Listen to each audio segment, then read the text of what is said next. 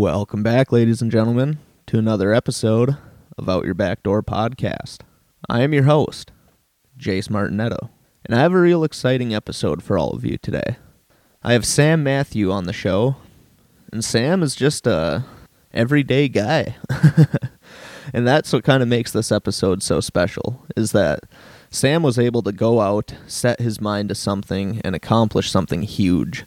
He, a few years ago after college, decided to buy a kayak and some gear and push off the banks of Lake Itasca and paddle all the way down to New Orleans on the Mississippi River. He shares a whole lot of stories with us in this episode, and he really dives into some pretty good memories. And let me tell you, there was a lot of laughs and there was a lot of cool moments throughout this episode. So I think you're all going to enjoy it. I know I did. But yeah, we have Useful Jenkins playing in transition songs, and that song is called Waitin' to Die. Useful Jenkins is a kind of all-around bluegrassy, jammy type band out of the Twin Cities, or Mankato rather, and they're good people. So go check them out, and I have that whole song playing at the end of this episode. So stick around and hear that at the end. But for now, per usual, go ahead and kick back, grab your favorite bevy, find a nice cozy spot, head out to the woods, bring it on the run, download this episode, and go somewhere with it. But here's what Sam Matthew has going on right out your back door. Yeah, I can't imagine not having grown up in Minnesota. I enjoy hearing those stories of, where it all began, Saw two huge moose right away in the morning. On what's been recorded as the coldest day of the year in the coldest part of the nation.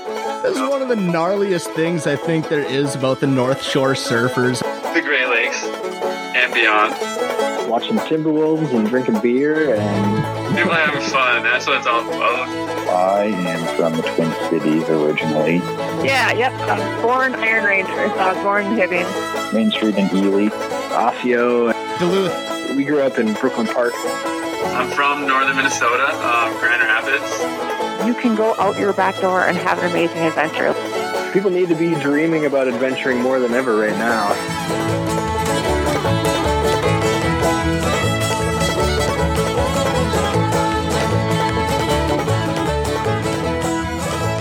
All right, welcome back, everybody. Another episode of Out Your Back Door podcast. Today we have Sam Matthew on the show, and he has quite the story, quite the adventure, and yeah, I can't wait to get into it. Sam, why don't you go ahead and say hi to everybody? Hey, how's it going? Happy to be here. Sam, why don't you warm up and let's get to know you a little bit. Like, who are you and what do you do these days? Sure. So I'm currently 25 years old, living in Minneapolis, Minnesota here. Born and raised over in Stillwater, east side of the metro. Went to school up at UMD. Actually, that's how I met Jace originally. And yeah, I mean, currently I'm working at a manufacturing company doing kind of engineering, consulting, account management sort of stuff. Nice. Did you grow up in Minnesota? Yeah, I actually spent every year of my life here except one out in Ohio. Oh, nice. That went about as well as you could imagine and drove me back to Minnesota pretty quick. There's like one cool spot in Ohio, and I couldn't even tell you where it is. It was on my drive when I was living in North Carolina, but I went through a sliver of Ohio and I liked it. The rest of the state was meh. It's not Minnesota. Minnesota's better. Yeah, there's a reason just about every single astronaut ever is from Ohio. They're all trying to get the hell off the planet. Oh, I like that. That's funny. So Sam, let's talk a little bit about your early life. Have you been an adventurer your whole life, or what was your childhood like, recreation wise? Yeah, I mean, I grew up kind of out in the sticks a little bit. Everyone had pretty good-sized yards, lots of forests around. So growing up with an older brother, we did a lot of adventuring just growing up. Not too much time spent indoors regardless of the seasons.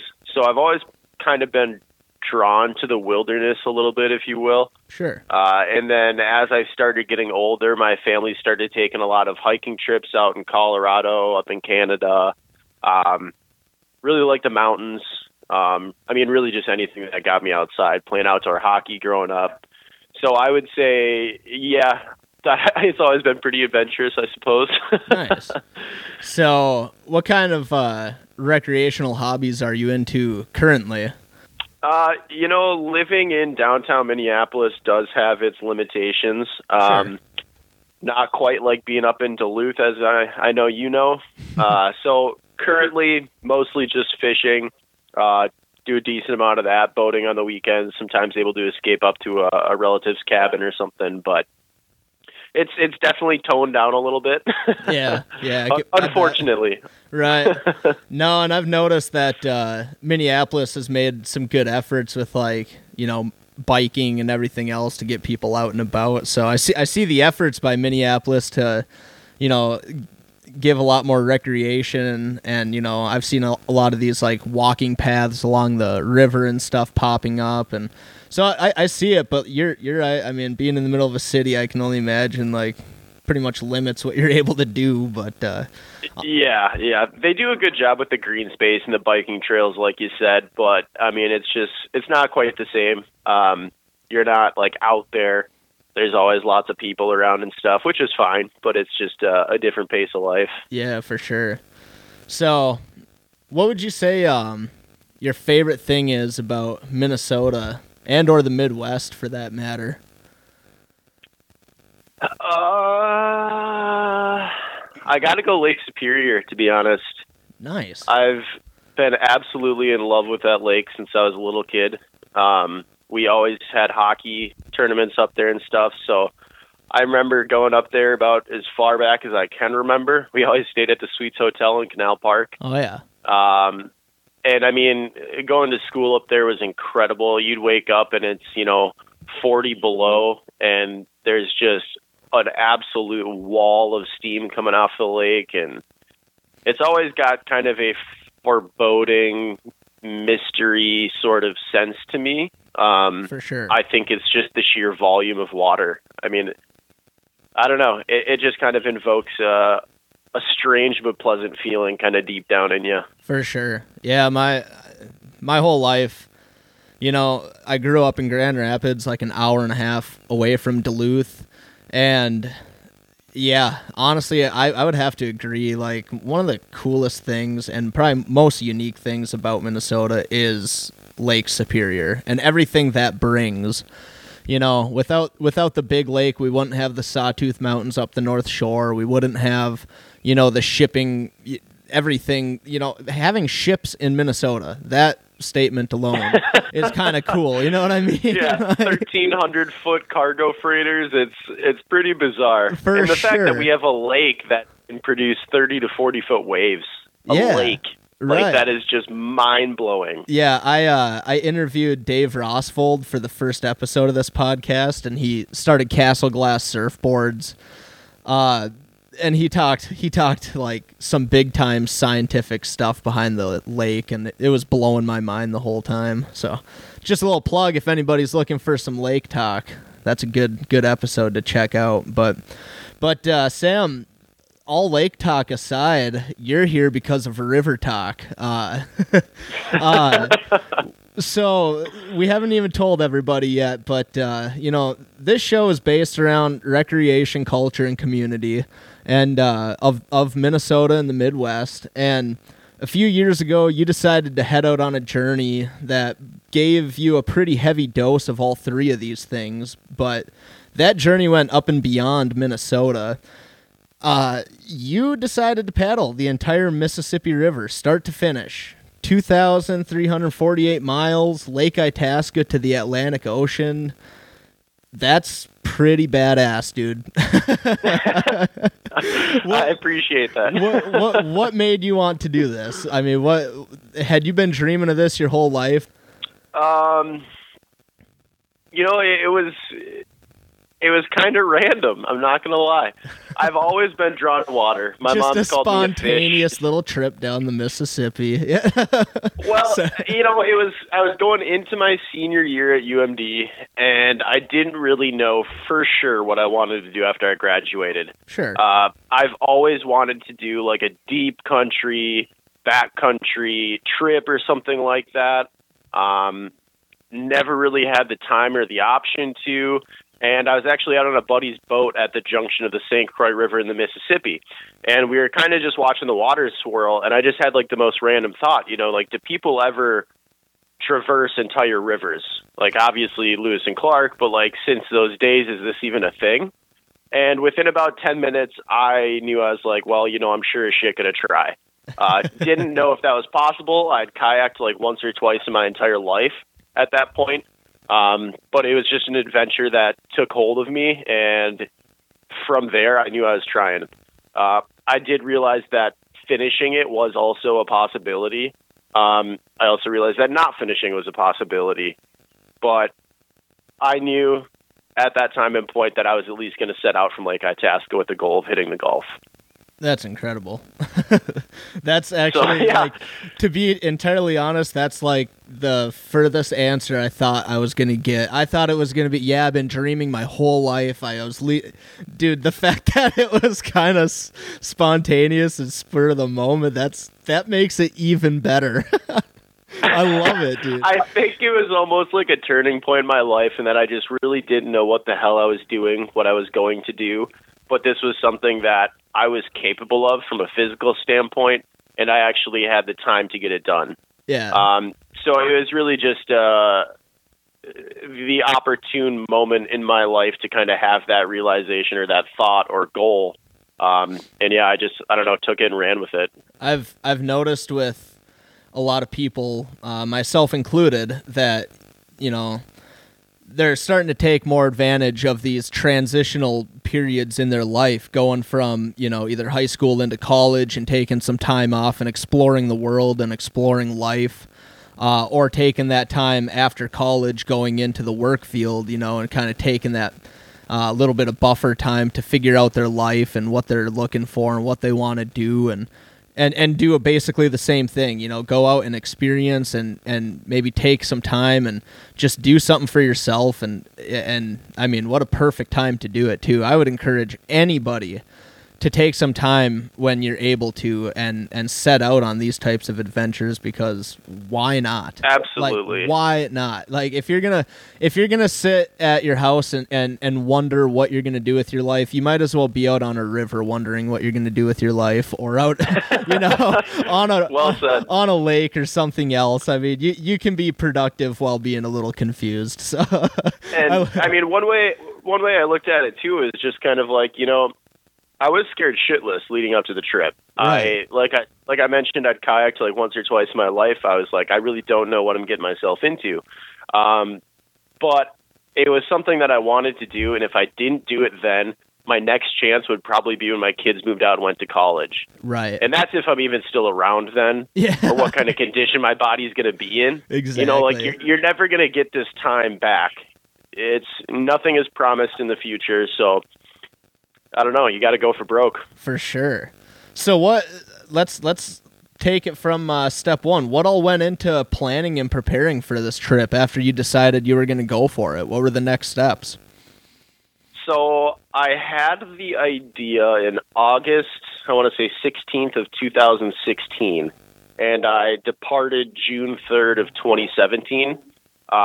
So it was, oh God, don't quote me on my math, like 10 months, just right around 10 months or so of planning. To start with, I didn't know what I was doing. So I literally went on Google Maps. I turned on satellite view, and I started at Lake Itasca, and I just clicked along and followed the Mississippi all the way down to the Gulf, just to try and get an idea of what the terrain was like. Like, I don't know what the delta is like, Right. So that was probably step number one. If anything, I think it just reinforced my plan and my desire. From then, it was just, okay, what are the things that I need to survive every single day without having any accessible resources. So just basically a packing list, a gear list. Fortunately, because my family did do a bit of hiking and camping and stuff, I had a fair amount of gear that I could use. It was just making sure that it was all waterproof. So I bought a lot of dry bags, probably 15 to 20 of them. Some brands terrible, some brands great. I had to get a kayak, paddle, life jacket. I mean, it was just all told. I was able to do the trip for, I think, $2,500 or so. Wow. Like gear, boat included. That's incredible. Could be done for less, could be done for more. Just kind of depends on what kind of comfort level you're going for. Sure. But yeah, packing list and just studying the river. One critical thing I did obtain that I'd recommend for anyone who wants to do it is the U.S. Army Corps of Engineer river map books for the upper Mississippi and the lower Mississippi. Nice. So that gives you a really detailed breakdown, mile by mile, of the entire river. And it will tell you what radio channel to be on for your marine radio, for when you need to contact like locks and dams and such, or barges. That was pretty critical, especially south of Minneapolis. But That's wild. I like that, you had somewhat of a starting point gear-wise, and, for the most part, you researched and did everything you needed to plan and plan and prepare for this trip. It's really kind of cool because, I was in the environmental and outdoor ed program at UMD, and, in that program, I basically learned detail for detail outdoor skills, like from camping to navigation to survival and everything in between. And when my mindset goes to planning a trip, I have this internal checklist and I just kind of run through it, and yep, I have everything. Okay, we're good to go. And I obviously make a physical checklist too, but to hear that like you had pretty much no prior background to like a lot of this like professional knowledge, it's pretty incredible like how spot on you were with your preparedness. So I admire that. Good work on your research and everything. Thank you. And It was kind of funny. At the time I was working in the medical research lab at UMD, and I was doing surgery on mice. Nice. And I was actually able to grab some medical supplies from the lab, and I had sutures and everything ready to go. I knew how to stitch, so I was like, if I'm a 2-day paddle from the nearest person and I gash my hand setting up a fire or something, like I'm going to need to know how to take care of that myself. Yep. So I was fortunate in that I at least had some medical background. I had like quick clot gauze with me and stuff like that. Honestly, medical was one of my bigger concerns. Sure. You can go pretty long without needing food. So if I ran out, yeah, that would suck, but I probably wouldn't die from it. Right. Water, I had, the capability to purify, boil. I had iodine tablets. Yep. Yeah, pretty much a crash kit. I kept it all in a small bag between my legs in the kayak, so in the event I tipped or lost or my kayak sank, I could at least get that bag and know that I could survive 2 or 3 days with it. Nice. Yeah, that's awesome, man. It sounds like you really had your bases covered, so that's... I tried. Yeah, for sure. Well, I don't know, but the story goes, if you never slow down and you never go, there's a great big world just waiting to behold, but you're still lying around, and the days fly by like a cloudy sky, and you're glued to the TV, never blinking an eye, and the world will keep changing, time passing you by, but you're just waiting to die. So yeah, let's dive into the trip.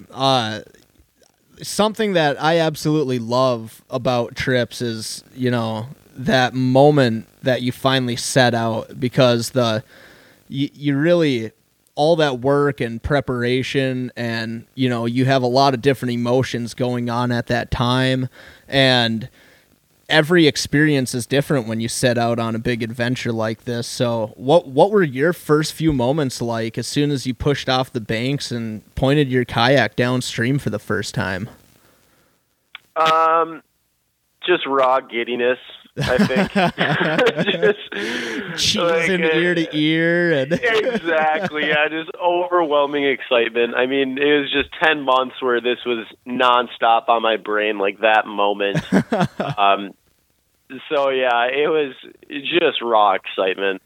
That's great. I mean, yeah, I can picture it too.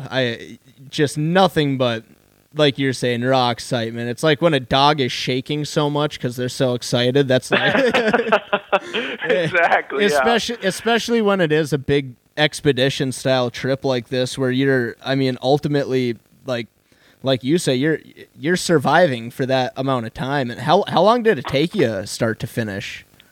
It was 76 days. 76 days. So about 2.5 months on the dot, yep. So, yeah, you plan for a trip like that, and you finally leave the banks, and, I mean, it's happening, and it becomes a reality, and, yeah, I love those first few moments. That's one of my favorite parts of the whole experience of a big trip, so... Yeah, it's almost the pinnacle in the sense that it's like this is what all the excitement was building up to. For sure. So, what were your first few days like on river? Were they pretty much what you expected and what you kind of envisioned them to be, or did anything catch you off guard? What was that like? Yeah, it was pretty much what I expected. The first night was actually way colder than anticipated. I figured, it's June, it's going to be fine, but I woke up in the morning and it was about 35 and there was frost on the grass, and I didn't pack my PJs, so that was a chilly night. But no, other than that, yeah, it was, if anyone hasn't been up to Lake Itasca or the headwaters in the Mississippi, it's pretty much a creek at that point. Yeah, you can step right over it. Yeah. So actually, day one, there was a lot of walking the kayak because it was just too shallow. Oh, nice. Yeah, but there's a marsh pretty early on. I think I hit it day 2, and depending on the water level, sometimes it turns into an absolute maze, and you actually can't even navigate through it because it shifts around. Oh, wow. So I was a little bit nervous of that, and I actually lucked out. I got there. It was pretty easy to follow the river. A few times you had to basically watch where the foliage under the water was like blowing, because that would dictate where the current's going. Wow. Like if you hit a junction, so you don't just paddle into a dead end. So I used that trick a few times, but made it through without a vent. But yeah, I mean, the first few days, just beautiful scenery, silence, solitude. It was what I was looking for at the time. It was pretty incredible. That's awesome. I mean, I personally have never paddled. I've paddled sections of the Mississippi, but I've never done the headwater areas. Gorgeous. I haven't done it yet, and but that's the marsh stuff. That's a pretty common thing up in the northern part, is it not? You're not about marsh after marsh, don't you? Yeah, and I don't want to say the shitty thing about it, but the shitty thing about it is, like, you'll enter into kind of a valley, and you can see, pine trees and just oak trees ringing it, and you can tell it's only like a quarter-mile valley. It'll take you half the day just to cross it because you're just zigzagging nonstop in these hairpin corners, and it's like, oh my God, I'm not getting anywhere. And that early in the trip, you're like, I just want to cover ground. Like, I just want to put some miles behind me, but you just can't do it. Well, what would you say the hardest part of the trip was to get used to right away, like in them early days? It was a little bit past the early days, but the bugs up north were just something else. Oh man, I could only imagine. That was honestly one of the hardest parts of the entire trip, because, I mean, you're from up north, the mosquitoes up there. Yeah. I would run into a bank of like weeds, and I would just see a cloud of mosquitoes come up and instantly start swarming me. Yeah. So then you're getting bit nonstop, trying to drag your kayak out of the water, grab your gear, sprint up the hill of the campsite, set your tent up, and then you would just throw everything inside, and you wouldn't leave until the morning. Yeah, right. The mosquitoes were that bad. Oh, dude, I was going insane. I was almost going insane. That was one of the closest I've ever been to quitting. Yeah. Full transparency. No, enough of that. Enough of the mosquitoes. That's so funny. I talked to some people, and I've actually seen some photos just this year of people coming out of the Boundary Waters with it looks like they got chicken pox. It's gnarly, and and I've been around some of them calmer spots around the Mississippi, and I know exactly what you're talking about. I've done some duck hunting around the Blackwater area in Grand Rapids. Yep. And yeah, man, you're right. I mean, when they're out, they're out. It's like they're going to just pick you up and carry you off. So I counted my bites one morning, and between my kneecaps and my ankles, I had 64 bites on one leg and 61 on the other. Oh my god. Just on my shins and calves.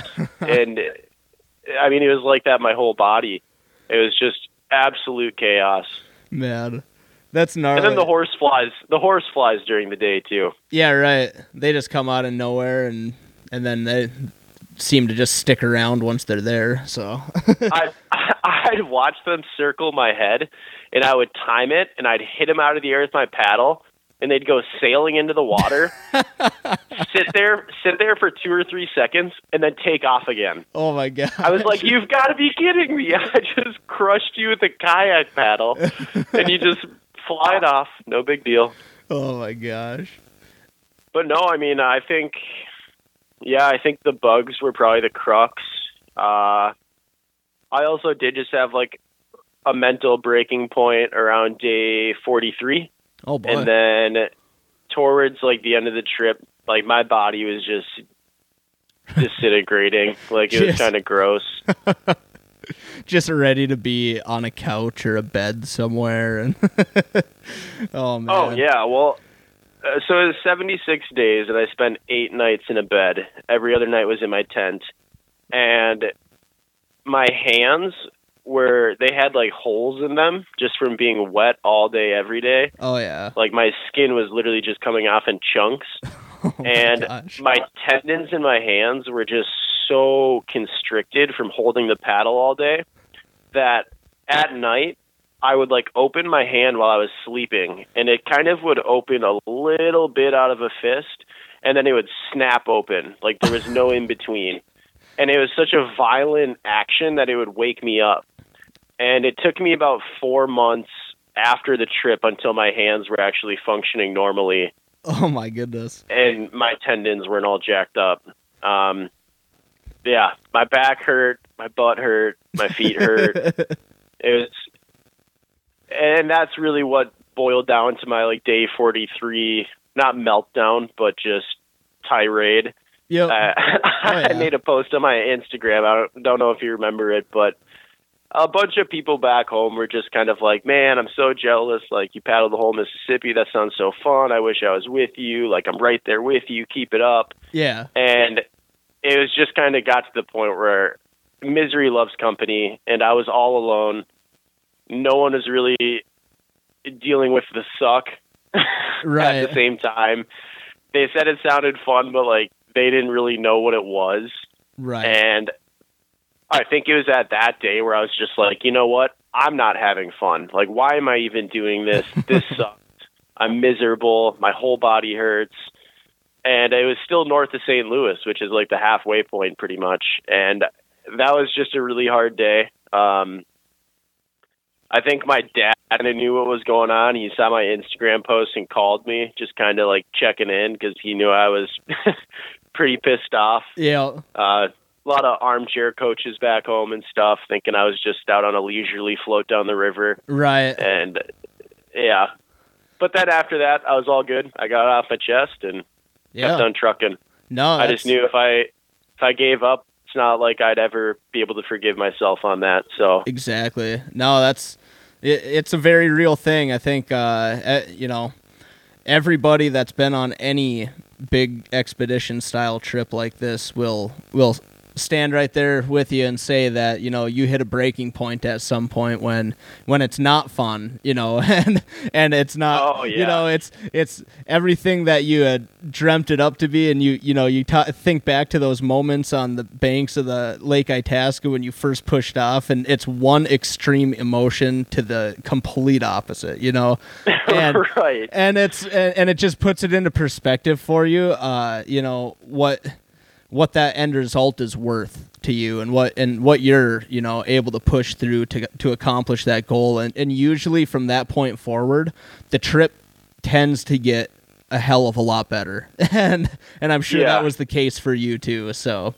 absolutely. Totally. Absolutely. So you hit that breaking point where you're just genuinely fatigued, like to the definition of the word. Right. And just wore out. But then, once you kind of mentally get over that hump or break through that wall, you're kind of in it to win it. For sure. Yep. You realize that literally the only way to accomplish the task at hand is to just keep pushing forward. So, yeah. Yep. You're just waiting to die, so won't you come outside? There's a beautiful world just waiting for you.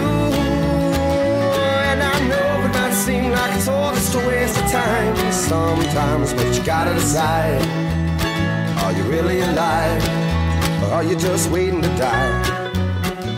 I want to switch back. I want to talk about the different parts of the river a little bit, because to my understanding, the river is a pretty ever-changing thing from Lake Itasca all the way down to the Atlantic. And, you know, I guess I've heard that, like, even after, like, St. Louis, it gets super fast, and, like, it goes almost twice as fast as the first half and stuff like that. Like, what was that all about, and, like, what were some of the major differences and changes you saw throughout the river while paddling it? Sure. So, I mean, starting off the bat, Lake Itasca, I mean, the first week or two or 150, 200 miles or so are just beautiful. They're pretty out there. You come across a few cities, but they're nothing like Minneapolis or St. Paul or anything like that. Sure. But yeah, pretty remote. You'll see houses and cabins and little clusters here and there, but very quiet, beautiful scenery. Then as you start to progress, you encounter more and more dams. Those weren't fun because they don't have locks until you get to Minneapolis. So Sure. Every single dam, you have to get out and portage all your crap around it. And some of them are like 600-meter portages, which isn't fun when you're alone and you've got 120 pounds of gear and a 50-pound kayak. Right, yeah. So, yeah, honestly, getting to Minneapolis was a huge relief because after that amount of time, it is good to see people again and everything. Sure. But I could start using the locks from there on, which was awesome. Exactly. I mean, you got locks all the way from Minneapolis down to St. Louis, where the last one is. And like you said, that's why the water speed picks up there. There's no more dams or locks from St. Louis and south. So it's all just free-flowing river. Additionally, the Missouri joins in just north of St. Louis. So that also almost doubles the volume of water passaging down the river at that point. But yeah, I was a little bit frustrated because I had heard the same thing, that after St. Louis, the river just becomes really quick and you can fly. And it speeds up a little bit, but the river also gets almost equally as wide/large as it does have water added. Sure. So it's not as tangible of a difference as I was anticipating. So that was a little bit of a letdown. But yeah, no, I mean, I really liked like the Missouri area. Okay. That was a gorgeous section. Like Trail of Tears, that is a incredible area of the river. It's got these cliffs that almost butt right up to the water's edge. Nice. Obviously, very sad history surrounding that area, Right. but truly beautiful. Probably my third favorite section of the river, without a doubt. Nice. Yeah, I don't know, man. Sorry, that's not a great answer. There's just so many things rushing through my head in terms of the different landscape paddling through. Yeah, no, you're good. So was there, I mean, did the landscape turn mountainous at all, like down by like Ohio or anything like that, or did it I was just going to say I was around Kentucky. Oh yeah, Kentucky, that's what I had meant to say, sorry. Kentucky, Tennessee was pretty like mountainous, hilly. I mean, it's weird, though. Kentucky is only like a 10-mile stretch of water or so. Sure. Just the tiniest little sliver juts out to the Mississippi. But I had an incredible experience there. I was stopping at a boat launch to prepare my camp. Nice. And I desperately needed water. So I was searching everything I could online. Gotta love smartphones these days. Right. Looking for like a convenience store or a gas station where I could buy a few gallons of water. And there was like absolutely nothing. And I even called my fiance and I was asking her to look too because I needed water for the next day. Yeah. And she couldn't find anything either. Then finally I found some like really random like website that wasn't on Google Maps. It wasn't like anywhere on Google. I think I was on like page 3 or something of a Google search. And it had a phone number. Yeah, I was going as deep as I could. And I found a phone number to like this little mom and pop shop, and I gave them a call, and they answered to my surprise. This is a town of, like 4 buildings, Columbus, Kentucky. And they answered, and I was like, hey, I know you guys close in like 20 minutes, but I'm down at the boat launch, and I'm going to be walking up. Can you guys just try to stay open until I get up there? And they're like, oh, yeah, don't worry about it. Like, we'll stay open for you. And I'm like, oh, thank God. So I start trudging uphill, just pouring sweat. And no more than 5 minutes later, this old guy in a pickup truck, comes driving down the hill to the boat launch. And he stops and looks at me and he goes, are you the kayaker? And I'm like, yeah, I am. All dirty, smelly, and covered in sweat. And he's like, oh, I'm the Beard. And the store's name was Beard. The store's name was Beard and Roses. So apparently he just goes by Beard, and his wife was Rose. And she's the one I spoke to on the phone. So she sent him down to pick me up. So I went up to the store with him, got a free ride, and I picked out, it was like a carton of orange juice, a couple gallons of milk, like a Sprite. I just kind of went nuts there. I was so thirsty. And I sat around, I helped them clean up a little bit and shut down shop, and then the guy's like, hey, are you in a rush to get back to the boat launch? And I was like, no, not really, I've got nowhere to be.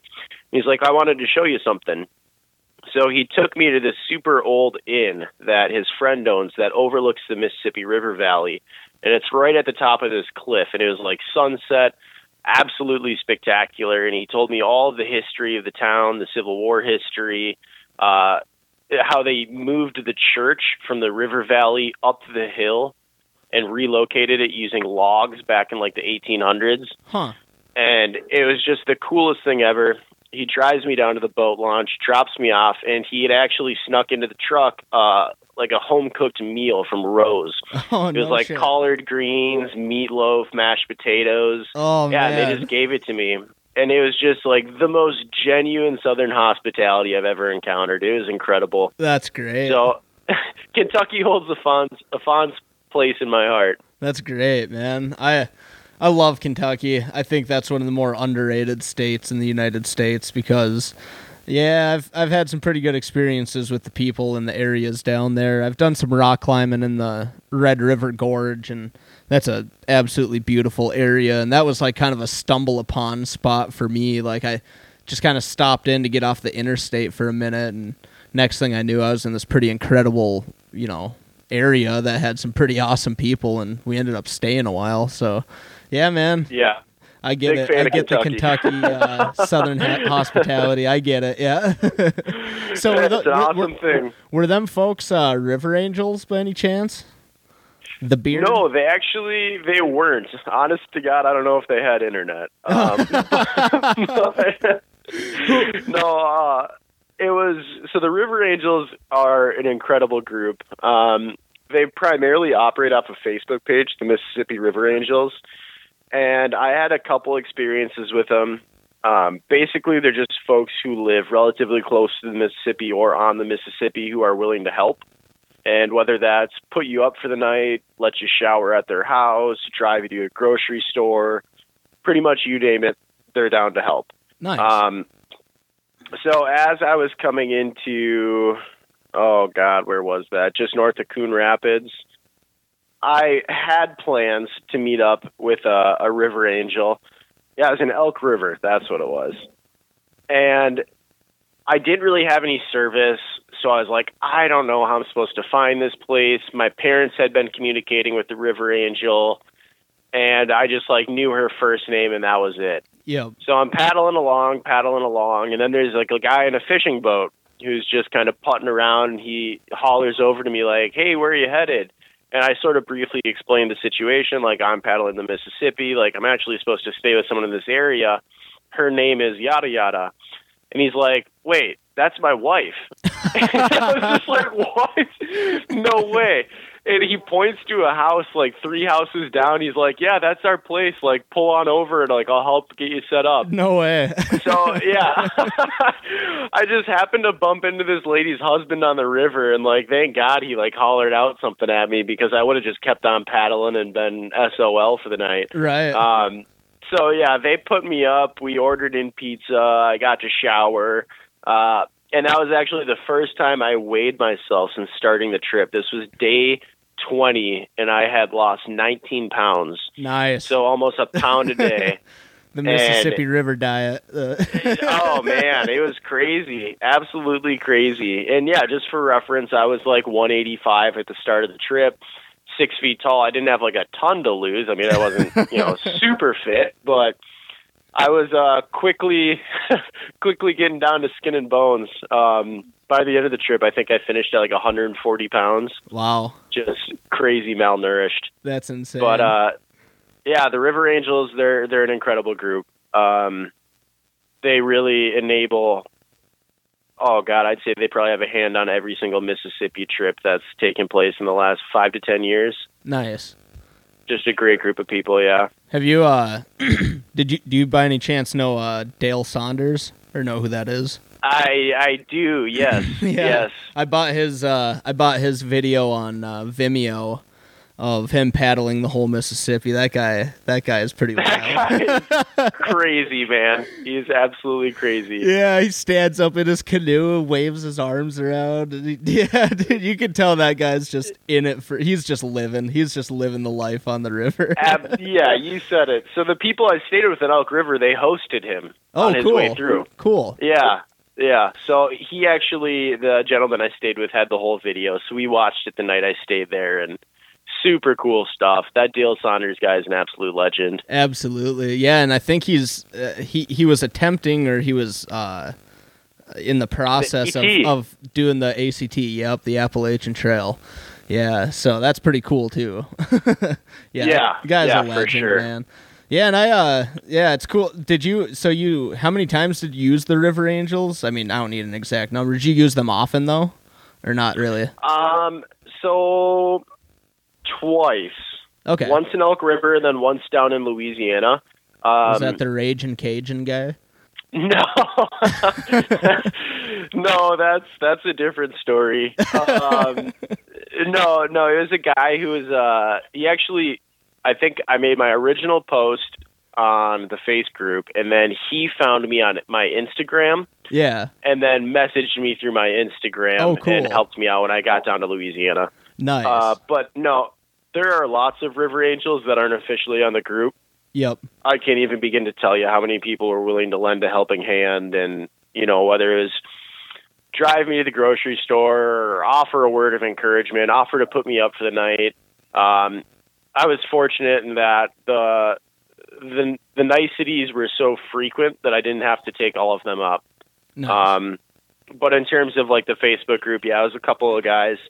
But the Ragin' Cajun, that was probably my weirdest experience on the river. Maybe one of the coolest. So I was just I was paddling down. I love it. That was my weirdest. And maybe the coolest. It was so random, dude. So I was paddling down Left Bank Descending, And that's like if you're going downstream, you're on the left bank. Sure. And I was passing under a bridge down in Louisiana, and I heard like what I thought was someone yelling like, Sam, Sam. And I just kind of like thought to myself, I'm like, hey, I don't know anyone for like 600 miles. Like, who could be screaming my name? And then I was like, maybe I'm just losing my mind officially. Like, I don't really know what's going on. And kind of just kept paddling. Like, I didn't see anyone on the shoreline. So keep going down, left bank descending. And then I hear like a lot closer and a lot louder, maybe 15 minutes later. And it's this dude standing on the shoreline waving a T-shirt over his head. And I was just like, I have no plans to meet up with anyone. Like, what is going on? So I paddle over Who is this there. guy and how does he know my name? Yeah, exactly. It was so bizarre. And I paddle over there, and this guy's like, hey, Sam, like, introduces himself. He had been following my Instagram account and was gauging when I was leaving in the morning and where I was ending at night. And he was like roughly approximating like my travel speed. Wow. And he drove from 2.5 hours away to try to find me on the river. And he brought me like a ton of fresh fruit, Gatorade, homemade jambalaya, like all of this stuff. And it was, at first I was pretty weirded out. I'm not going to lie. I was like, all right, this is like kind of some creepy shit. Yeah. But then wound up just being like the nicest guy. He's like, I've always wanted to do something like this. I just never got to it. He literally pulled out a notebook and had an entire page of questions written down that he wanted to ask me. Oh my gosh. Yeah. And he also had like his own spice company called Ragin' Cajun. And it was phenomenal. Like it's what he used in the jambalaya. It was absolutely delicious. Nice. And he gave me like a free T-shirt and asked me to shout him out on his Instagram and stuff. So I guess, yeah, if anyone's listening, Ragin' Cajun, check him out for spices. Heck Delicious. yeah. I wanted to, I had an idea like when you were down there and I kind of knew your trip was coming to an end. I was trying to rally some of the college guys together, and I was like, maybe I should hit up this Ragin' Cajun guy, and we could do like a big crawfish boil or something when Sam gets back from this trip. And the thought had crossed my mind a few times, and then it vanished. But I wish I would have gone through with it because I bet I could have had a pretty good talk with that guy. Oh yeah. He would have given you all the spices you needed. That's for damn sure. Yeah, I might even just go buy some anyway, just for the sake of trying it, man. Yeah. It's he sent my dad actually like a care package. It was kind of funny. He emailed my dad after the fact and was just like, hey, it was great meeting your son. Like, here's some seasoning, pretty much. Nice.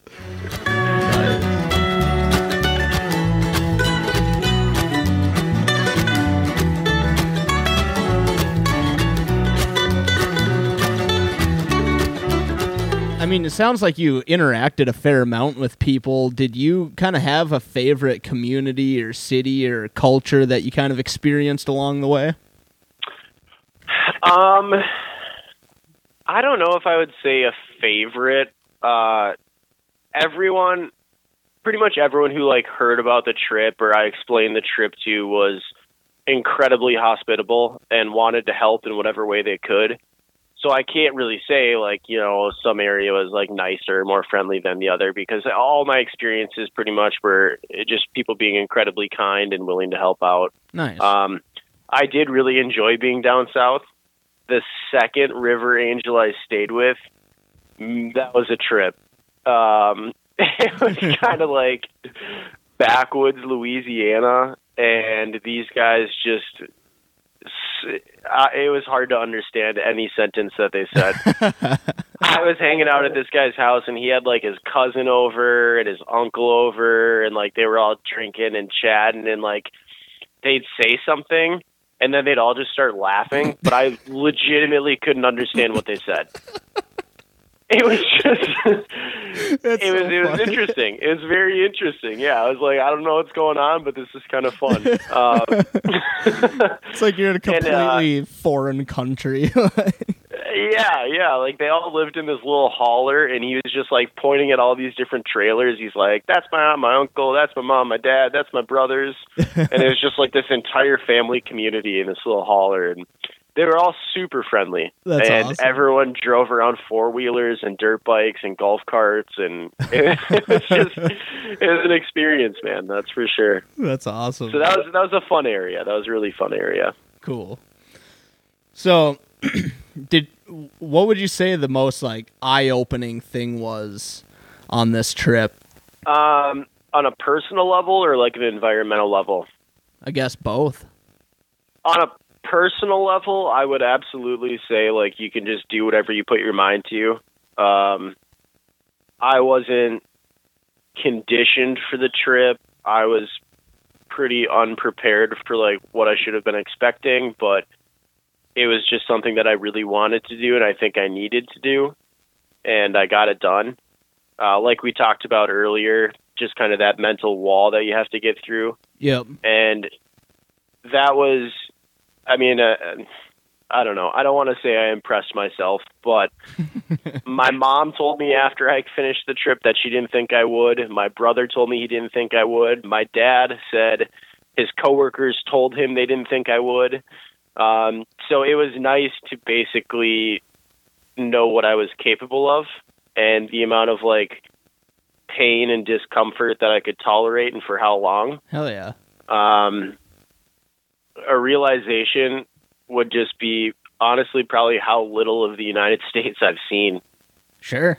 Yeah. Like it was pretty cool to get the chance to, you know, traverse 10 states, meet that many strangers, see the overarching kindness amongst everybody, which I think is like a pretty important reminder in today's day and age, especially.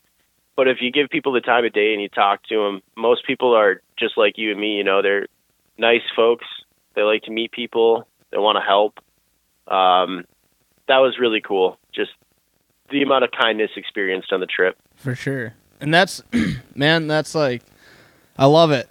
You know, every episode that I've had so far, someone has kind of put it in their own words, and you just kind of did it yourself. Like, you can literally just step on out your back door and go experience. And that's what this trip was, you know, kind of all about. And you kind of just kind of summed it up perfectly. And that's what this podcast is all about, is like, you know, go for it and do it, because you have the capability and you have, you know, the resources to do it, and you should. And if you want to go and experience, like, you should, like, find some time or take some time and go do that, because yeah, you realize how small of a world it is and how much you could actually explore if you set your mind to doing exactly that. So it's cool, man. I really dig that answer. Thank you for that. Yeah, absolutely. But so what about environmentally then? Did you notice anything that way? Yeah, not to contradict my last answer, but the amount of litter and how severe of a problem it is that people just don't really realize. I've heard that. It's pretty frustrating when you're, you know, way the hell out there and you come across like a Coke bottle or something. It's like, you know, people need to realize that, like, just because it's out of sight doesn't mean it should be out of mind. Right. That garbage lasts a long time, and it's pretty disgusting to see how prevalent it is. Yeah. But I would say that was pretty eye-opening. Also, just, I don't know, everything. You know, the amount of barges. Like, I saw a barge that was 8 wide and 7 deep going upstream. And I can't even imagine the amount of gas that's chugging through. Right. And you think about that, and that's happening daily. Yep. On a magnitude of thousands, just on the river for barges alone.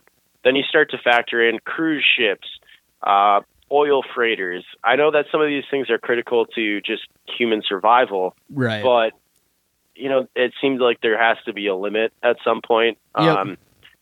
I don't know. From an environmental standpoint, there were a few points that were a little disturbing. Yeah. All the chemical plants down south, you could smell how toxic the air was from 15 miles away. And it's just the fact that that's going on 24/7, 365. I don't want to say appalling because that makes me feel ignorant, but it's appalling. Yeah. Well, I mean, and something to consider with all of that too is, we as northern Minnesotans, well, just northerners in general, we need to be appreciative of what we have here in Minnesota. For the section of river in Minnesota that we have, I mean, it's already pretty dirty by the time you even hit Grand Rapids. I mean, the river has garbage everywhere, and I've heard that, but it could be far worse too. And it could be those plants, and it could be the oil tankers right out, but we don't have that as far north. So we still, I mean, we can still be appreciative of that, but at the same time, let's kind of do something about it. Like you're saying, there's got to be an alternative way of, not throwing your shit in the river. I don't know. Yeah. I don't know, Absolutely. man. I guess it's kind of the Mississippi River, I've heard, is something to be experienced if you want to have an eye-opening experience on the impacts of pollution and everything else. And the eyesore right down to the air quality, like you were saying, it's a mess, and it's been getting worse since day one. And I think that's something that kind of goes overlooked because we've turned the Mississippi River into an industrial tool more or less than we have, a resource, a natural resource. So absolutely. And I mean, to that point, it's not necessarily the worst thing that there's that many barges, because each barge is the equivalent to 6 train cars or something. I can't remember what the exact conversion is, but it's efficient in terms of alternatives. I'd rather have that than a semi truck making 25 trips, I guess. Yep. So yeah, it's a complex issue, but it's definitely something that just kind of jumped out to me. For sure. But yeah, you're spot on, man. Just don't take what we have for granted. Exactly. Yep. And be appreciative of it too. I mean, it's a cool river. I mean, there's some pretty cool spots to explore and experience on it. So the more people get out and experience it, maybe we can build a bigger appreciation for it. But I actually did hear, though, something fun with the Mississippi River was there was some dam in Minneapolis that they were talking about removing at some point. And if they remove this dam, it would restore some of the northern parts of the river back to its original state or original water level or something like that, which would be the first time in hundreds of years that it's been like that. So that's kind of cool. I mean, that'd be kind of a big change of pace for the Mississippi if that happened. Yeah, that would be. Well, it's crazy too. Right in downtown Minneapolis, it used to just be huge rapids, a 70-foot drop. Yeah. Until they started damming everything up. Yep. And I had heard that there was conversations about removing the downtown locks and dams because it would return it back to the natural state, and it would be a nationwide attraction for whitewater rafting. And I've heard that some of the best rapids in the world. Yep. So it's cool to hear that some of that stuff is on the table. Yeah, for sure. And like you say, the new markets that might bring, could you imagine a world-class whitewater paddling community right here in Minnesota? That would be pretty fun. In downtown Minneapolis? Right, yeah, man? Plus it'd be pretty fitting, man. Add that to the mix of mountain biking and hiking and everything else, and I mean, yeah. Minneapolis is all of a sudden going to start getting a lot cooler if that's the case. No hate on Minneapolis. There's good stuff down there, but anyway. Time to open up the door and come out to play, because the sun's in the sky and it's a beautiful day. The world is wide open, hey, what do you say now? Won't you come outside? Well, there's a beautiful world and it's waiting for you. And I know it might seem like it's all just a waste of time. Sometimes, but you gotta decide. Are you really alive? Or are you just waiting to die? I wanted to get back to some of these final moments of your trip. We're getting down to the last few questions here, but yeah, I kind of wanted to wrap up what that trip experience was and how, what those final moments were like. So you kind of paddled out into the Gulf of Mexico, and I can only imagine what that feeling must have been, finally taking your last few strokes. But how did you kind of cap off your trip? Did you do anything special or significant, or did you just kind of paddle down to the bank and take out, and that was that? Yeah, I mean, it was the coolest moment of my life so far, for sure. Hitting that open water, and I thought I was going to cry, to be honest. I bet. But it was literally every single emotion in the book. I was really sad. It was very melancholy, because that's all I'd known for 2.5 months, every single day, all day. But at the same time, I was unbelievably excited to finally be done and have a bed and be able to shower whenever I wanted. Be able to go grocery shopping if you're hungry. Yeah, eat real food, not just canned soup all day. No, it was incredible. I know for a fact, in retrospect, I had a hard time processing it, because I didn't stop paddling until I paddled to the farthest buoy I could see.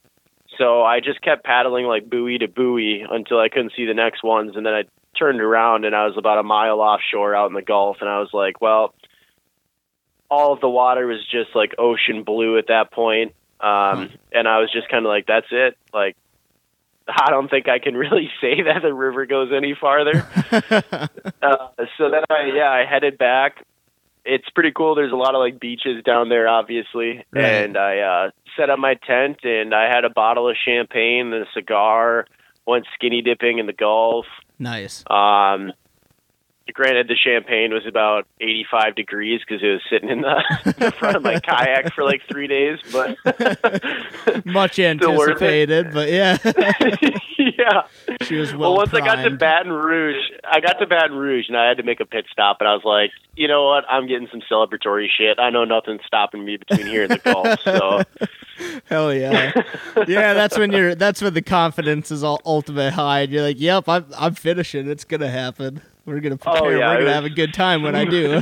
Smooth sailing from there on out. Oh, that's incredible, man. Yeah, that's great. What, did you have a hard time transitioning back to everyday life after the trip or anything like that? Yeah, I mean, like I mentioned with my hands, it took a while for my body to recover. Sure. But mentally, yeah, it was weird, being around people all the time, because most of those 76 days were solitary. I'd go a few days without talking to people, and then now just to be around them 24/7, it was definitely a change. Also, living in a house, not living in a tent. I was used to waking up in the middle of the night and unzipping the tent and just peeing outside. So, having to get out of bed and go to the bathroom, that was weird. An aim? An aim, yeah, exactly. So, I don't know. There was definitely a transition period. I know some people transition faster, some people transition slower. It's just a person-by-person basis. But for sure. It was definitely odd for the first few weeks, or I'd say probably a couple months, I guess. But yeah, that's pretty normal. I even have a hard time transitioning after a weekend trip in the Boundary Waters. So, I mean, I couldn't imagine what 76 days on the river would do to me. I mean, man, I don't know. I always just crave being away from people and being to the deepest depths of the wilderness and everything else. So when that gets, when you go back to everyday life, it's just, it's a drag for me, but it's also what you got to do and responsibility, so I can go on the next adventure and do the next best thing, and yeah, that's life. But man, maybe someday maybe I'll be able to adventure for a living. But until then, I'll keep being an arborist and landscaping. So, hey man, whatever pays the bills and allows you to take that next trip, right? Yeah, that's right, man. Do you have you done any big trips since your big paddle, or do you have any ones on the horizon? It's funny, probably 4 or 5 days into it, I was like, oh my God, this is amazing. What am I going to do next? And I've actually, even before this kayak trip, I've always wanted to do the Pacific Crest Trail. Nice. But that's quite the endeavor in that it's, 4.5, 5.5 months as opposed to just the 2.5 I took for the river. Right. So if anything, I would say my next one would probably be the John Muir Trail. Oh, cool. Just because that can be done in a couple of weeks. Yep. But there's no timeline for that. The Mississippi trip definitely filled my bucket for a while. So I still love doing outdoor stuff and everything, but the itch is a little less urgent, I guess you could say. Right. Well, if you ever do want to hike the John Muir Trail or something like that, hit me up and we'll go hike some sections of the Superior Hiking Trail or the Border Route Trail or something up the shore, and I'd be happy to show you some cool waterfalls or overlooks or something. Yeah, man, that'd be awesome. I'm dying to get back up to the North Shore. It's been too long. Yeah, dude, it's every time I go up there, it's a new adventure, and I seem to find new stuff, and it's never ending. The further I dive in up there, the more and more I just want to just leave and go up there forever. But just stay. Yeah, but yeah, man, I don't know. It's a pretty special place. I love Minnesota, so I just.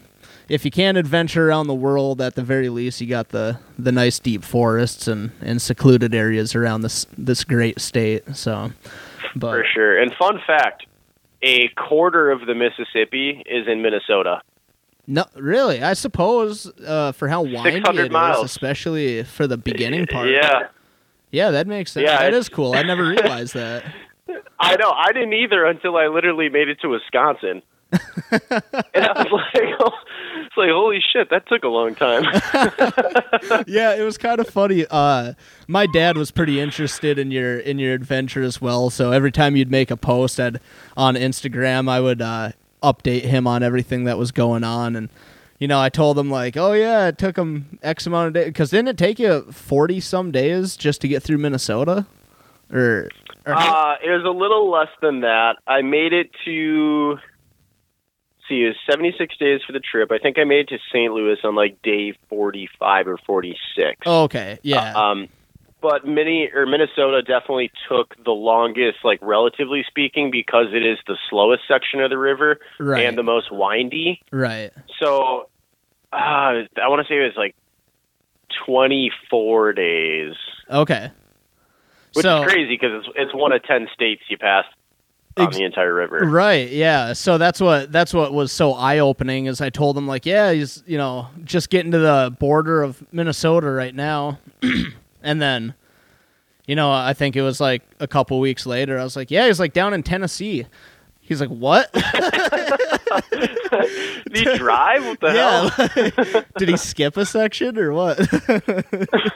No, it was pretty funny because I told him because I was learning a lot too from your whole Instagram page and everything else. But yeah, I was like, I guess the water picks up after Minneapolis, so he's gaining good headwind or something now. I don't know. Yeah, and I think I just got to the point where I was paddling longer days too. Right. You were like conditioned. I'm sure you remember the post then, the Century Club Day, going from Caruthersville, Missouri to Memphis, Tennessee. Oh, I don't know. Maybe not, but it was the longest day of the trip. I woke up at 2:30 in the morning and started paddling at 3:30 a.m. and paddled 110 miles to Memphis. Nice. And got there at 8:30 at night. Wow. So it was like 17 hours straight in the kayak. Wow. That's insane. That was a long day. Yeah. I'd say, man, that's it's a lot longer than most people decide to work for a day, and and you put in what a triple shift in the kayak. That's insane, dude. Wow. It was born out of necessity. I had a buddy down in Memphis. He was going to pick me up, so had to make the cutoff. There you go. Yeah. Well, Sam, I can't tell you enough how how happy and appreciative I am of all the stories and everything you've shared with me today, and everybody listening, because it's been an absolute pleasure. You've really brought a lot of insight and shared a lot of great stuff with us. So thank you so much. But before I let you go, I wanted to ask you, do you have any advice for anybody looking to paddle the Mississippi, or anybody that's looking to do a big expedition style trip for that matter? Yeah, do it. I don't know. Go for it. Honestly, it's pretty rare to get the chance to take that opportunity, so absolutely take advantage of the situation. Prepare. Don't go into it under-geared. Dozens of people are rescued annually just in Minnesota alone trying to do the trip. And same with any expedition. Hiking trips, the AT, the PCT. Yep. You see search and rescue going out frequently during the summer months going to rescue people. Know what you're getting yourself into. Know that you're capable of doing it. And have fun. Man, I can't thank you enough, and thank you so much for sharing everything you did. Did you have anything before we wrap things up, Sam? Did you have anything you wanted to plug or promote or just give a shout out to? Yeah, I would say, well, first off, thanks for having me, man. It's been a blast chatting about it. Absolutely. But huge shout out to my now fiance, then girlfriend, for sticking with me while I did the trip. She didn't take it very well when I told her I was going to disappear for 2.5 months on her right after graduating college. So I owe her. I'm permanently indebted, I would say.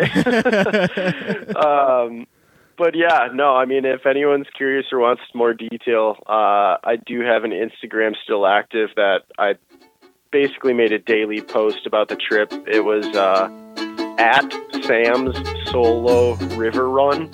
So if anyone wants to read a little bit more, see some pictures, they can check that out. Awesome. Well, Sam, thank you again, and you keep adventuring out there and stay safe through these gnarly times. Yeah, thanks, man. You too. Awesome. Take care.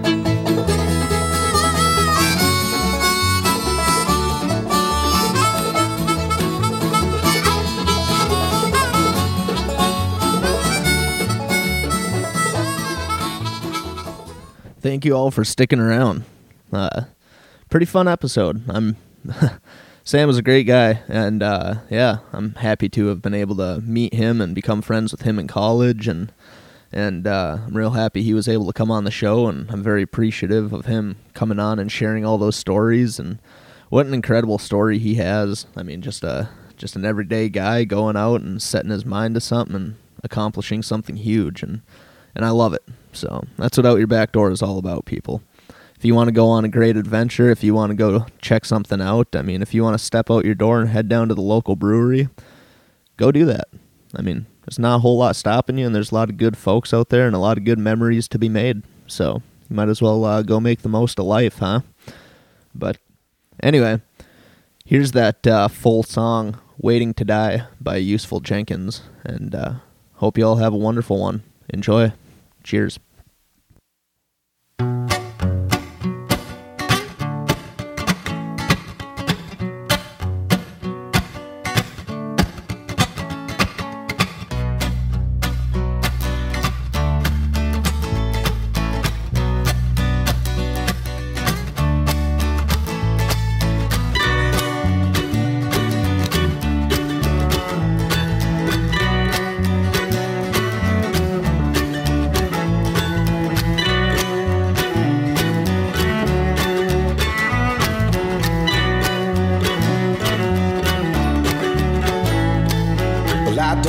But the story goes, if you never slow down and you never go, well, there's a great big world just waiting to behold, but you're still lying around, and the days fly by like a cloudy sky, and you're glued to the TV, never blinking an eye, and the world will keep changing, time passing you by, but you're just waiting to die. So won't you come outside?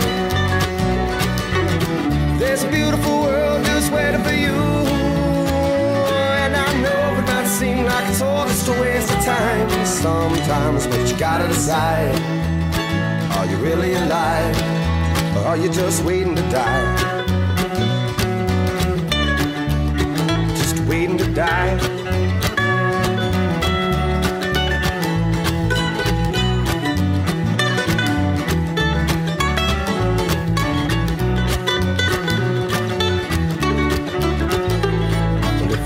Once, well then I told you twice. You never win a gun battle if you're bringing a knife. And the truth, it doesn't hurt if it's spelled out right. But it's just too easy to give up the fight, to just place the blame, scream the name, point the crooked finger. It's all the same. It's just a dirty little game that we keep playing, full of dirty little lies and a dirty little brains. And it's hard to maintain when we're locked away. Time to open up the door and come out to play, because the sun's in the sky and it's a beautiful day. The world is wide open, hey, what do you say now? Won't you come outside? Well, there's a beautiful world and it's waiting for you. And I know it might seem like it's all just a waste of time. Sometimes, but you gotta decide. Are you really alive? Or are you just waiting to die? Won't you come outside? Well, there's a beautiful world and it's waiting for you. It might seem like it's all just a waste of time. Sometimes, but you gotta decide. Are you really alive? Or are you just waiting to die? Just waiting to die.